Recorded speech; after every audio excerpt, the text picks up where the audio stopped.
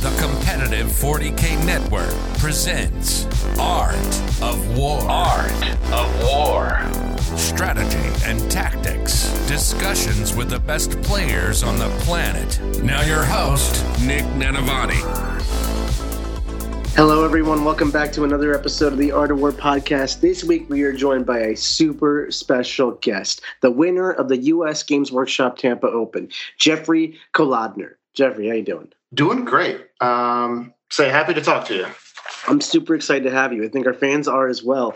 You had a pretty miraculous run going 9-0 at the Games Workshop Tampa Open, beating 3 Art of War players and doing so with an army that I don't think anyone even had on the radar. Sisters of Battle. I think we ranked them in D tier in our tier list. I think no one was really even knows what this faction does, to be honest. It is so out of left field, Jeff. How did you even this is the whole story, right? We're going to unpack exactly how you did this in part 1 over here. What is the list you took, how it works, what is your play style, and all that good stuff. And then in part 2, which is going to be for our subscribers, you can check that out on AOW40k.com. That's where we're going to unpack exactly how you made this happen on the tabletop, where you put the models, what tactics you used, and all that juicy I-info. Are you ready, Jeff? Absolutely. I'm super excited. First, let's get to know you a little bit. How did you get into Warhammer?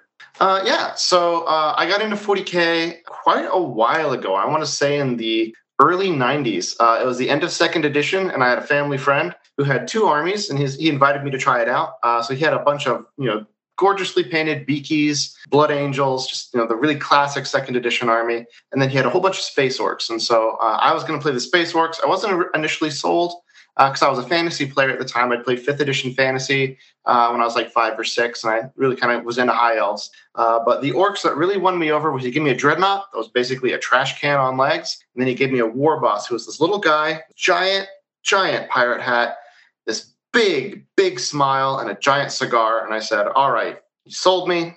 This game seems awesome. I proceeded to get slaughtered for that game and then most of 3rd edition as I played Orcs, and sort of fell off of 40K as far as playing the game as I went into later editions. But I always loved the world and the setting. And I would often joke that if they ever release Plastic Sisters of Battle, I'm going to buy a box. And I figured I was safe that GW would never do it, but little did I know GW was going to do it, and they were going to do it in style. So when the new Plastic Sisters range came out, I was like, these are just amazing models. I'm a man of my word. So I got some, and I started playing, and I got immediately hooked by the way sisters play. And I've been with them all the way through 9th and into 10th, sort of never taken a break.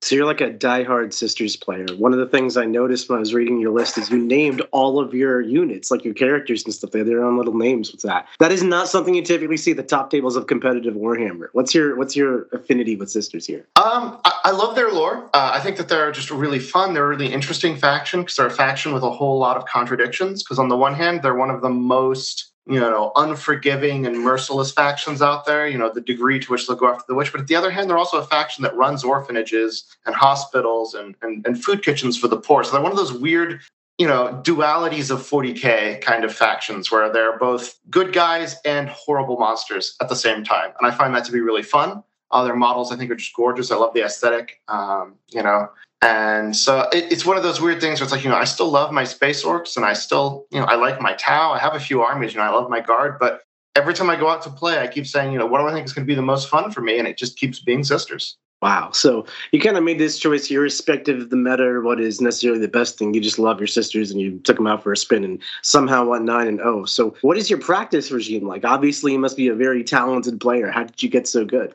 So my local shop is what I would call aggressively casual. So the way that I practice is I just go to events. I just go to every RTT and GT that I can sign up for that's in the area that I can kind of fit into my schedule. And so I'll have months where I'll be going to an event every weekend, 4 events a month, sorry. I love to play. I love to play this army. I just think it's fun. And so I've been playing, I don't want to say this exact list, but a slowly evolving list all the way from the start of 9th edition to now. It's been a sort of a steady lineage of sort of the same general concept the whole way through. Because I started out as a Valorous Heart player. Technically the minor order that counts as Valorous Heart without the relic, but basically that for the whole of 9th edition, and just sort of steadily finding what I like and just sort of refining it the whole way through. And so my practice has mostly just been getting to events, getting reps, losing to really good players, and sort of learning what the Army does and doesn't do. That's really amazing. Like when you put it all out like that, just the repetition over time, getting better. I think 10th edition, more so than pretty much every other edition, has really facilitated that viability. The missions are so diverse, and the amount of ways to approach the game with the denser tables and different build options is higher than it's ever been. So there is room for a dark horse kind of style army like Sisters to come in and take everyone off their feet. How did you go about I guess playing Sisters from the beginning of the edition? It's brand new, Eldar's broken, the GSC come back to life. You know, your army's not looking so nice and shiny. Where was your starting point? How did you develop this journey? So basically, at the end of 9th edition, and as we got the information for 10th edition, I just kind of looked at what I had, and I said, I think most of this, most of what I'm doing carries over. I did lose a few units in the transition. I lost my normal Celestians. I was one of the few weirdos that was running them. And I unfortunately lost my Celestian Sacrosancts because unfortunately going to a 3-up save with them, they just are a little clunky to make work right now, which is a pity because I love the models. I have a whole bunch painted up, but a lot of my stuff just kind of translated over well, and a lot of it got better in the translation from 9th to 10th. Units like the Castigator, Basic Battle Sisters, the Immolators, these are things that actually got better that I was already running. And so while most of Sisters were looking at the index, because most of Sisters were Bloody Rose players, because that was kind of the favored way to play, most of them were looking at the index in despair. I was looking at it really quite optimistic. I was actually pretty happy when I looked at our index. There were a few things that, everyone was concerned about, the melt as only being strength 9. There were points where we were all like, I'm not sure how this is going to play out for us, but I was actually pretty optimistic when I saw the index. And so I went to some GTs, and, I had a few hiccups along the way where I had to kind of learn how to respect Custodes again, because in 9th, I didn't really have to. So in 10th, I had to relearn that skill. But the main thing was that I would go to events and I would lose to Eldar by 5 to 10 points in a game a couple times. And that would be where I would get my losses at these GTs. And I would feel like, as soon as Eldar gets reined in just a little bit, I think this faction actually has a lot of staying power. I didn't really get the chance to test it before Tampa, but turns out it does. Yeah, absolutely. I mean, the proof is in the pudding with it, but I just can't believe that you were able to look at this index that pretty much every player that I know universally has been like, below average, what is this? Why did they do this to this beautiful army? And you're like optimistic about it. So what is there to be optimistic about? Talk to me like I'm someone who doesn't really know Sisters, because in all sincerity, I really don't. I'm very here. Yeah, and so, all right, so right off the top, everyone knows Fate dice are good, right? Like everybody knows Fate dice are good. Well, we have better Fate dice. And so that right off the bat was something that I was just, Miracle dice got way, way better from 9th to 10th edition. Like that was the first thing that I saw. And I was like, our Miracle dice got massively improved. We get way more of them. Now, what's the mechanic for that? So the way that they work now, the way they worked in 9th was you would get one at the start of the turn, of your turn, and they eventually added it so the opponent's turn would count as well. And then you would get them every time you kill a unit. And you could only use one per phase for your whole army, unless you took some expensive war gear that nobody wanted to take, because there were also some sequencing issues with that. So it was kind of clunky and difficult to get very many of them. And there were certain matchups where you just wouldn't get very many. Like if you were against Knights or Custodes, you just wouldn't score very many Miracle dice. Now you get them every time one of your own units dies. So that immediately puts it in your own control how many units you're going to take that will allow you to get Miracle dice. And then one of the most upgraded units, Basic Battle Sisters, now generate Miracle dice every time you control an objective with them. So one squad of Battle Sisters stretched over 2 objectives can score you 2 bonus Miracle dice at the start of your turn. And that adds up very, very quickly when you start having, more, because your small units are dying and trading and giving you Miracle dice. You have war gear that allows you to recycle them. You have, a character that lets you reroll them. You have ways to spend them for bonus effects, and you can then get them by controlling parts of the board. All of a sudden, you have a whole lot of resources just kind of on standby. And then the best part is now you can spend 1 per unit in each phase, meaning that you can now spend them much more freely without worrying about blocking yourself later in the turn, where, I might spend 1 now and then I might really need it later. So I would have games that would go by where I wouldn't use them very aggressively because I'd be worried that I might need it later. And 10th edition just totally broke me free, so I don't have to worry about that. So that was a humongous boost to the army. Our detachment rule was kind of that is amazing. That is a huge change. It really is. And And the detachment rule, I think I also come out a little differently from other Sisters players because I think in large part I realized because we're going to squads of 10 that we didn't really have a choice about going to squads of 10. The whole getting a bonus for being below starting or below half, because the way the Sisters one works is if you're below starting, you're +1 to hit. And if you're below half starting strength, you get +1 to wound. And a lot of people looked at that and said, okay, our detachment doesn't do anything because Sisters just die. But I've found, especially with the AP getting squished a little bit, which was, I think, one of the best things GW did for this edition, and I pray they stick to it, is that you actually do tend to have some stragglers from your squad surviving, especially if you have things like Miracle Dice to let you make those last couple, make that last save to keep, 3 bodies in the squads. That way you still have your special weapons. You can get a lot of value out of the detachment rule. And so I still, I was a Valor's Heart player. I love it. I've always played a sort of a shooty, surprisingly durable Sisters army. But with AP getting squished, I kind of got that Valor's Heart effect just kind of baked in. And then I got this new Martyred Lady bonus just sort of tacked on top. So for me, my army is similarly durable to how it used to be. It's a little weaker to mortal wounds and things like that, but it's not so much weaker than it used to be. And so now I get to just get this bonus to my output that I didn't have in 9th edition.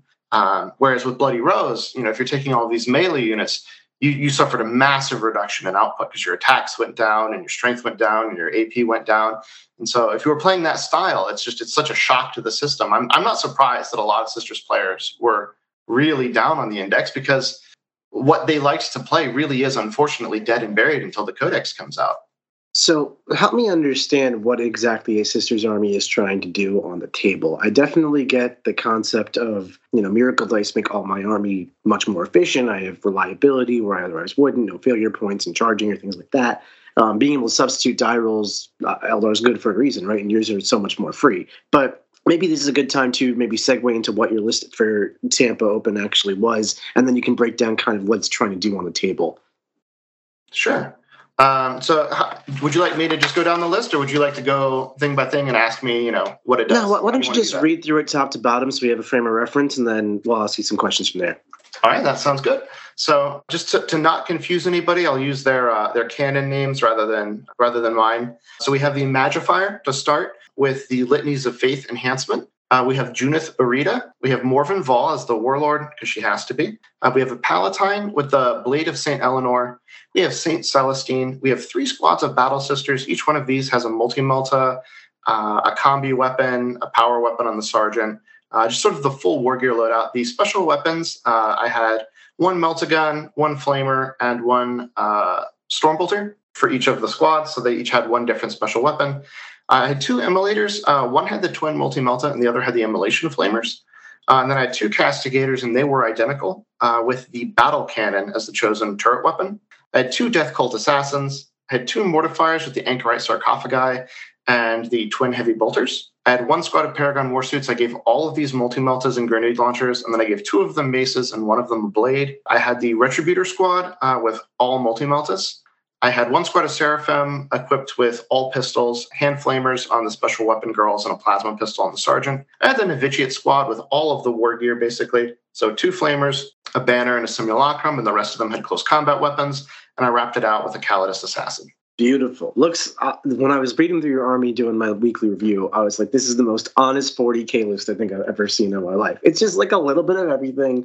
Awesome looking Battle Force style army. And the fact that it's Sisters means I know it's not up to like any shady, teleporty, unkillable nonsense. It's just going to be units played well, doing their thing. And that's what makes it so impressive to me. So, Jeff, I just want to know, what, in your terms, like, what is a typical game plan for this army? Like, what are you trying to accomplish here? So, as you said, I think that was really a great way to describe the army, is that it's a very honest army. It's not really trying to pull off one game plan at any given time. It's really focused on adapting to the opponent and having a wide range of tools available to deal with a variety of matchups. So I want to be able to shoot well enough that I can punish world leaders, and I want to be able to fight well enough that I can punish Tau. I want to be fast enough that I can catch up and avoid things like Death Guard, but I want to be durable enough that something like Eldar can't table me in one turn.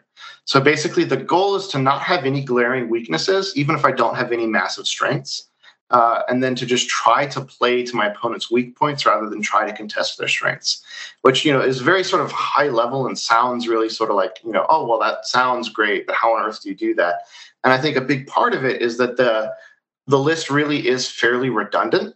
There's no one unit that can get knocked out that just takes me out of the game. And I think that's probably the biggest strength that the list has, is that all of the parts of the army, while they work really well together, none of them are completely relying on the other parts of the army to function.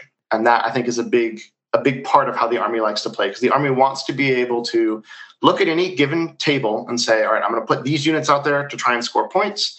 I'm going to put them in harm's way in the hope that they'll be able to, have some survivors, get me some points, and then the next wave will be able to step in, trade effectively, and kind of keep doing that at sort of a steady pace where no one part of the army is having to, carry the whole game on its shoulders, because a good opponent is going to be able to pinpoint what my weak point is and just take it out. And Sisters aren't an army where you can have any one unit that will survive anything. Like there is no unit in the index that you can rely on to survive. If an Eldar player knows killing that unit will win him the game, he's going to kill that unit.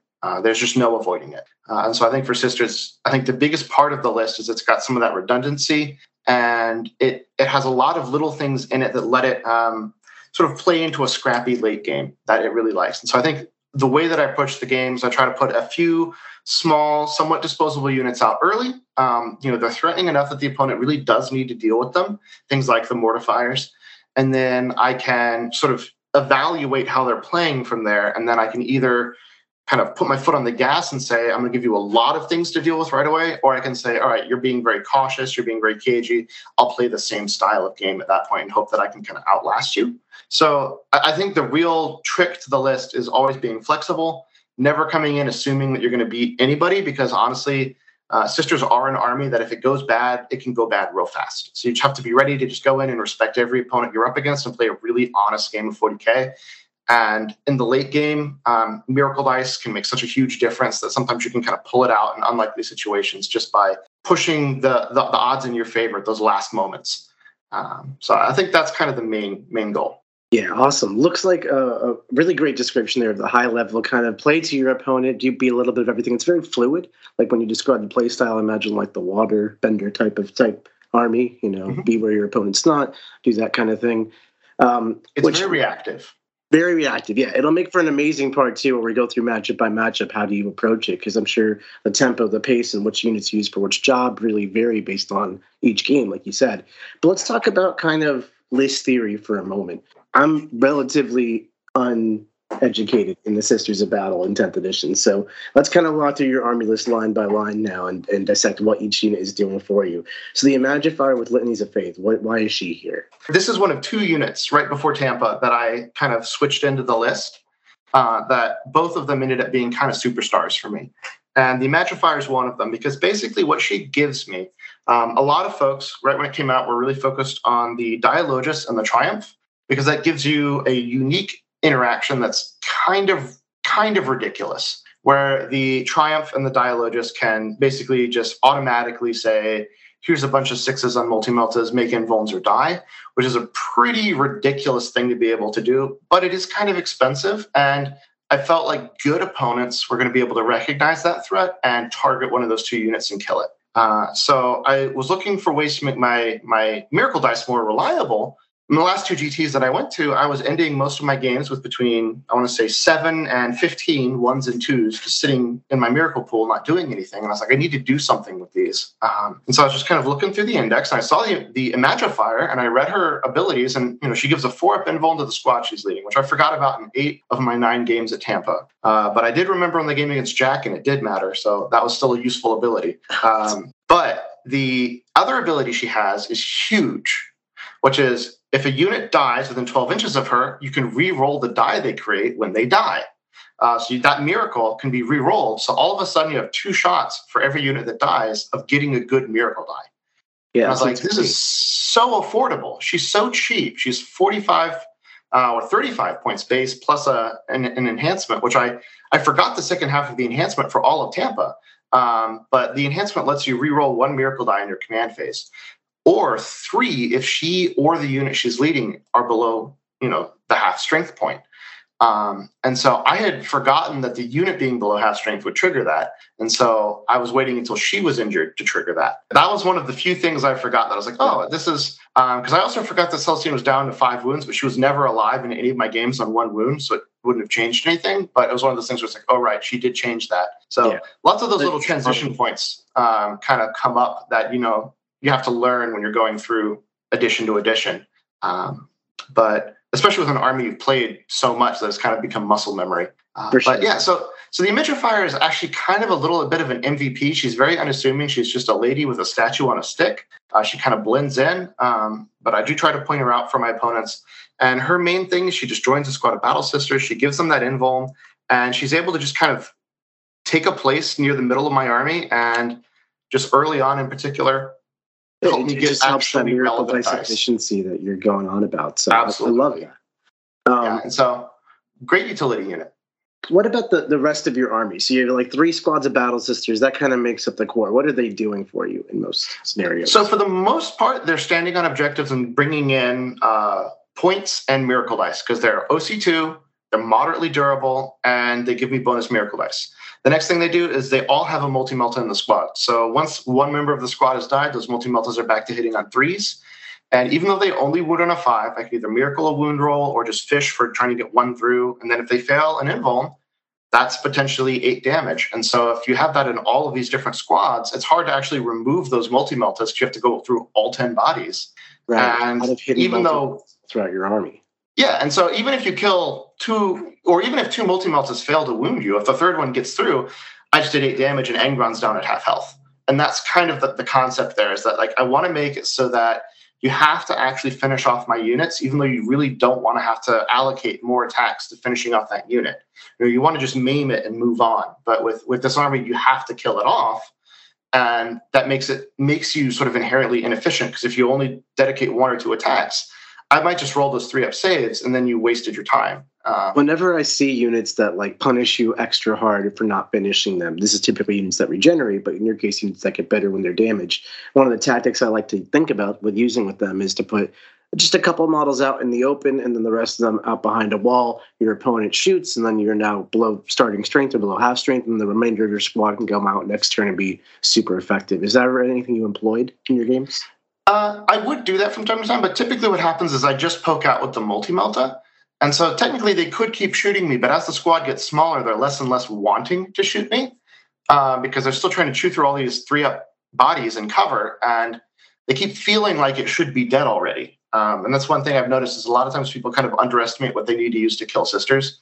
So they'll be shooting in and they'll be like, this should be dead already. And there's always this threat. Sisters have a strat where if you shoot a unit and you kill any models, I can shoot back for 1 CP. And so if you cut me down below half, all of a sudden I'll shoot back and I'll hit you on 3s, and I'll probably wound you on a 4 or a 3. And, it can become this weird thing where they really don't want to keep poking it unless they have enough firepower to finish it off. But then if they do that, they've spent a lot of time killing this one squad out of cover.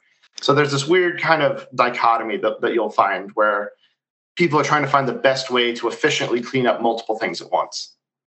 I'm glad you brought that up, because it's not really a threat overload, because I don't think you're necessarily pressuring your opponent too hard with this army, but there's threats everywhere, and it's hard to actually dig any meaningful damage out of it, especially when I look at the fact that it's not just 30 sisters standing on objectives contesting points and all that. You have a lot of vehicles in this army too. 2 castigators, 2 mortifiers, yep. the Paragon Warsuit unit, and the Immolators. How does that mobile vehicle element play into this army?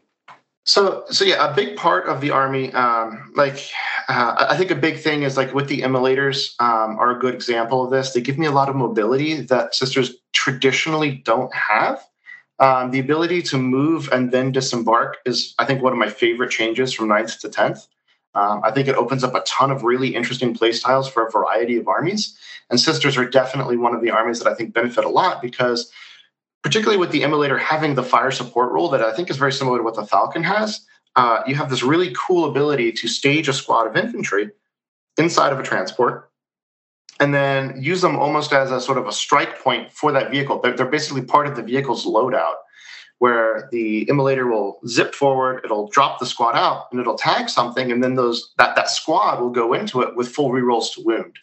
And so even if I miss with half of my multi-meltas, because they're only hitting on 4s when they get out, those 4 remaining wound rolls will all be full rerolls. And so even if they're only wounding you on a 5, that's actually not terrible odds of getting 2 to 3 wounds through and forcing some saves.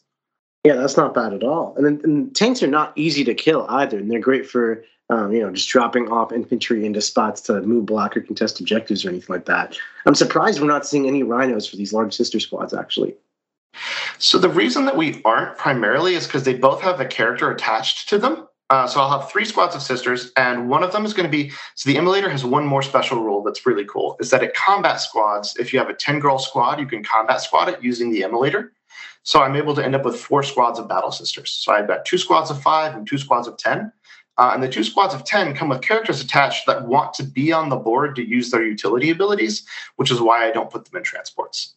Makes a lot of sense, yeah. So just the characters kind of don't want to be in transports, so don't bother with it. Let's talk about the castigators. What's appealing about a castigator? I'm used to seeing a lot of exorcists. Indirect fire seems all the rage these days, but none of those here. So there's sort of 2 trade-offs with the exorcist compared to a castigator. I think that the exorcist is a pretty decent unit. I think it is probably about 10 points more than it should be, but because it's indirect fire, that makes a lot of sense. But I think the thing is with an exorcist is it's only AP2. So when you're shooting in direct fire, you're really only AP1 because of the cover. And so there's a decent amount of targets. And again, it's D6 plus 2 shots with a D6 damage gun.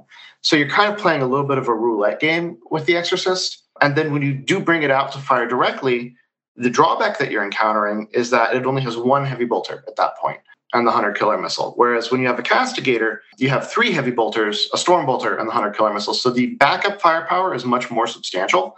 And then the main gun, when firing directly, actually, I still think favors the castigator just because it has the full rerolls to hit against vehicles and monsters. So you've got some reliability. It's D6 plus 3 with blast. And then it ignores cover. So it's always going to give you that AP1 no matter what you're shooting at, no matter where it is.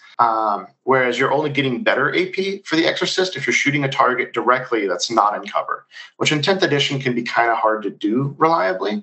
So I've just found that the castigator has less chance of just like a knockout blow than something like the exorcist, but it just has a really good ability to chip damage into any target, no matter how big or small. And so a castigator is not going to kill Angron, but a castigator has decent odds of doing 3, maybe 5 wounds to Angron, which, is kind of helpful if you have multiple castigators working together as a team. You can actually wear down a lot of targets. One of the things I always find so fascinating with kind of these honest armies of 40K is you just have some tanks in the open and that's supposed to survive. There is some real firepower in the game out there, and that's, I'm talking fire prisms and things like that. How do you play? I don't want to get super specific into the Eldar matchup or anything like that, but I'm just thinking about the Alpha Strike in general. There are some scary things in Warhammer. How do you play your army in the face of the overpowered stuff? Yeah, so I think a good example of what makes Sisters vehicles unusually sticky is the fact that they do have the 6-up invulnerable built in, and you can miracle dice them. And so for things like Tau, Sisters are something of a nightmare if you're running Hammerheads, because if you don't get the dev wounds on your Hammerhead, if I have a 6 in my Miracle Pool, you literally can't hurt me. And I think that is just such a huge, even with things like a Fire Prism, I can have the damage the Fire Prism's doing to me if I just have a 6 in my Miracle Pool, or just roll a 6 naturally. Yeah, it just creates a lot more opportunities for you to block very powerful shots, which, a lot of the big, bad, broken armies are here's my, maybe outdated, but here's my Wraith Knight Fire Prison type gun, the rail gun. The Rage Knight is a great example. Yeah. If it's not doing dev wounds, I can actually just block the huge hit and not worry about it. Yeah, and I'll reiterate that, vehicles are not inherently soft. Just being a tank is inherently defense these days. And the nice thing is all of these Sisters tanks that I'm running are toughness 10. Rhinos are only 9, but these are all 10. And they have 11 wounds, which means that they just kind of barely squeak out that average where 2 last cannons doesn't really reliably kill them. So you kind of need that third to go in. And so things with flat damage like a Fire Prism are a little more reliable, but anything that's rolling for damage actually does have to get 2 good damage rolls to knock it out in 2 hits. That's a great point. So let's talk about the rest of your character support stuff over here. Morvenval, Junith, Palatine, Celestine. What are all these ladies doing for you?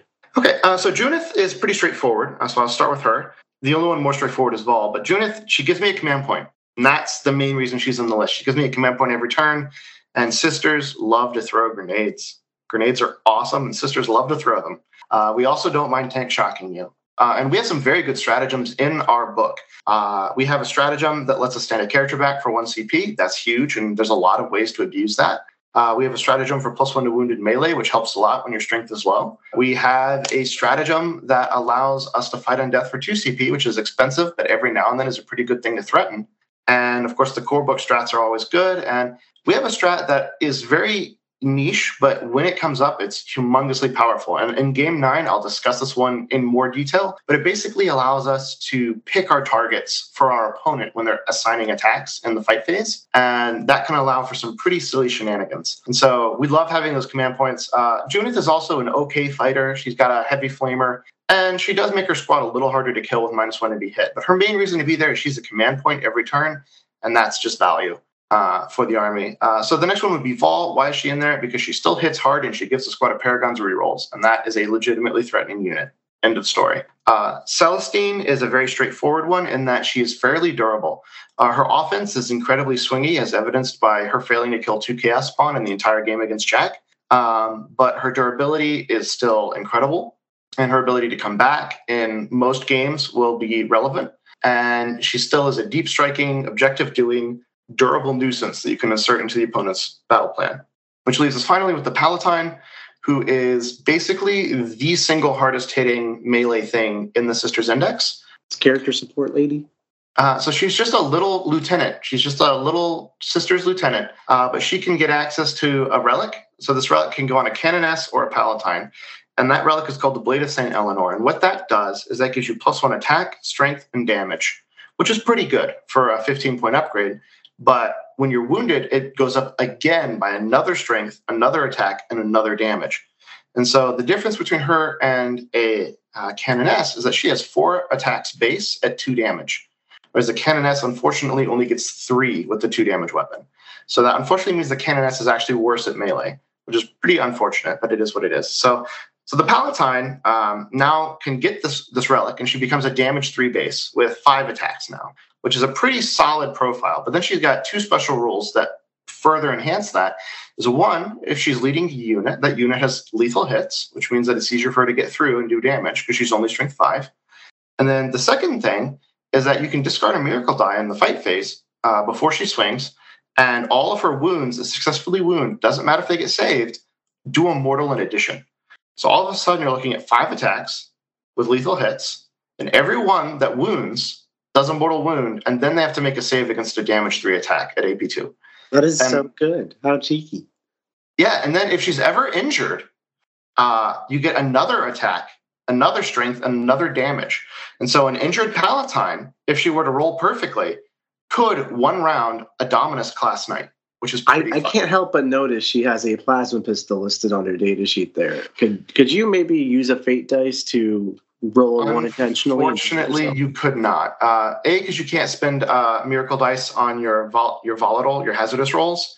And 2, because she's only got 3 wounds. Oh, she'll just kill herself. So, yeah. She would just blow herself up. Nice idea. She's got that plasma pistol just because it's better than a bolt pistol. That's the only reason. That's acceptable too.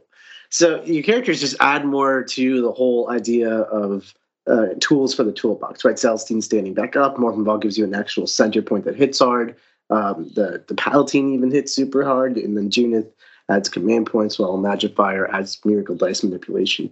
It all kind of comes together very nicely. Just rounding it out, so you have a lot of one-of picks, which obviously means this is the list refinement after game. That's you end up with that kind of stuff. So talk to me about these Mortifiers and the Seraphim, the Novitiates. What are they doing here? Okay, so they're all kind of filling a different role. So I'll start with the simplest, which is the Seraphim. They're just a deep striking unit that's pretty good at picking up chaff and annoying and harassing the backfield. They have that Eldar move, shoot, move behavior similar to a Shadow Spectre.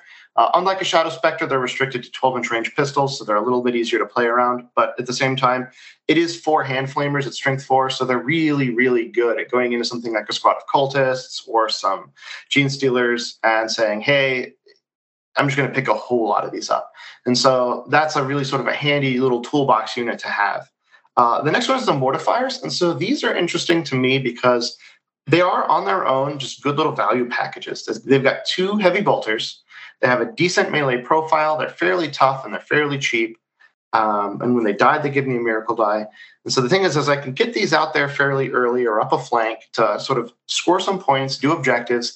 And if the opponent doesn't put a real gun into them, the opponent has a decent chance of just not killing them. And if the opponent just ignores them, these things absolutely can run in and take 8 wounds off your tank because they get sustained hits on the charge. So you can't ignore them. Like they have to be dealt with. And so they're just a good, cheap unit that I can use to harass, to add pressure, and to sort of put things out on objectives early on that if the opponent comes out and deals with them, I haven't lost too much. But at the same time, if they don't come out and deal with them, I'm set up to really go in and hurt something. Yeah, they look like little excellent skirmisher trade pieces, and if you ignore them, they actually pack a punch. Yeah, they're like baby dreadnoughts, is I think the best way to describe them. I mean, in really every respect, actually. It's even got a little sarcophagus on the front. Like it's a baby dreadnought. Okay, so what about these novitiates? So the novitiates were another just before Tampa add-on that I was trying to, because I had been running Dominions and I had been just consistently unimpressed with the damage I was getting out of them. Like they were useful to scout move the Palatine forward and get her in a position to hit something, but the problem was that then, other than that, they weren't doing anything. And so I decided, what the heck, I'm going to switch out these Dominions and I'm going to take these Palatines and these Death Cult Assassins. The Death Cult Assassins, I think, are just sort of pretty clear what they do. They're just a very cheap, come in a corner and investigate a signal kind of unit. Though amusingly one that can kill light infantry surprisingly well. But the novitiates give me 2 things, really, is they give me a way to deliver the Palatine with reroll on the charge and 10 bodies to kind of give her something to trigger her lethal hits off of. And the reroll charges gives her that sort of reliability getting somewhere.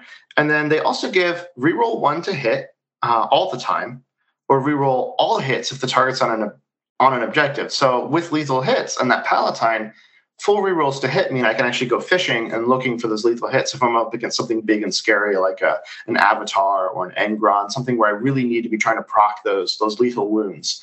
And they also gave me 10 OC2 bodies that I could just charge in and flip an objective with. So it's kind of like a little sort of a double value combo. Very nice, yeah. Being very cheap for OC2 and giving those lethal hits is just great. So the last kind of things in the list there are basically 2 assassins glued together, and then the Death Cult, the Calidus Assassin. I think we all know what the Calidus Assassin does and why she's here, but what are these 2 Death Cults doing? As I said before, they're kind of there mostly just to walk on and investigate a signal. But the reason I took them over like 2 Crusaders, for instance, was partially because I had the 10 points to spare. That's the thing with Sisters, is there's a lot of weird little breakpoints where most of our units are about 5 to 10 points different from each other. So swapping in and out becomes kind of a little game of tweaking across the whole list. But the other thing that they have going for them over Crusaders is because I think both of them, if they actually get targeted by the opponent, will die. I think that's just kind of a given. They're a 1 wound model, toughness 3, 2 bodies. Like they're going to die if anything serious shoots at them. But the one thing that the Death Cult Assassins have is they move an inch faster, so they're 7-inch move, which every now and then helps, means you don't have to advance as far, stuff like that. And then the other thing that they do that is very rarely but sometimes useful is they are 4 attacks a model, hitting on 2s, and then precision, and then they're a power sword that rerolls wounds into characters. So if you're against like a Tau or an Imperial Guard player or something, and there's some character in a squad, if you're against a group of, 10 Wraith Guard and a Spirit Seer, and these girls do fight first, and you just happen to go in and hit the Spirit Seer 8 times and say, make 8 saves, that can sometimes be relevant. It's not common, but every now and then, that's just a neat little bonus value you can get out of your just little goofballs doing objectives. Definitely. If you have the 10 points floating around, might as well make them combat relevant. Absolutely.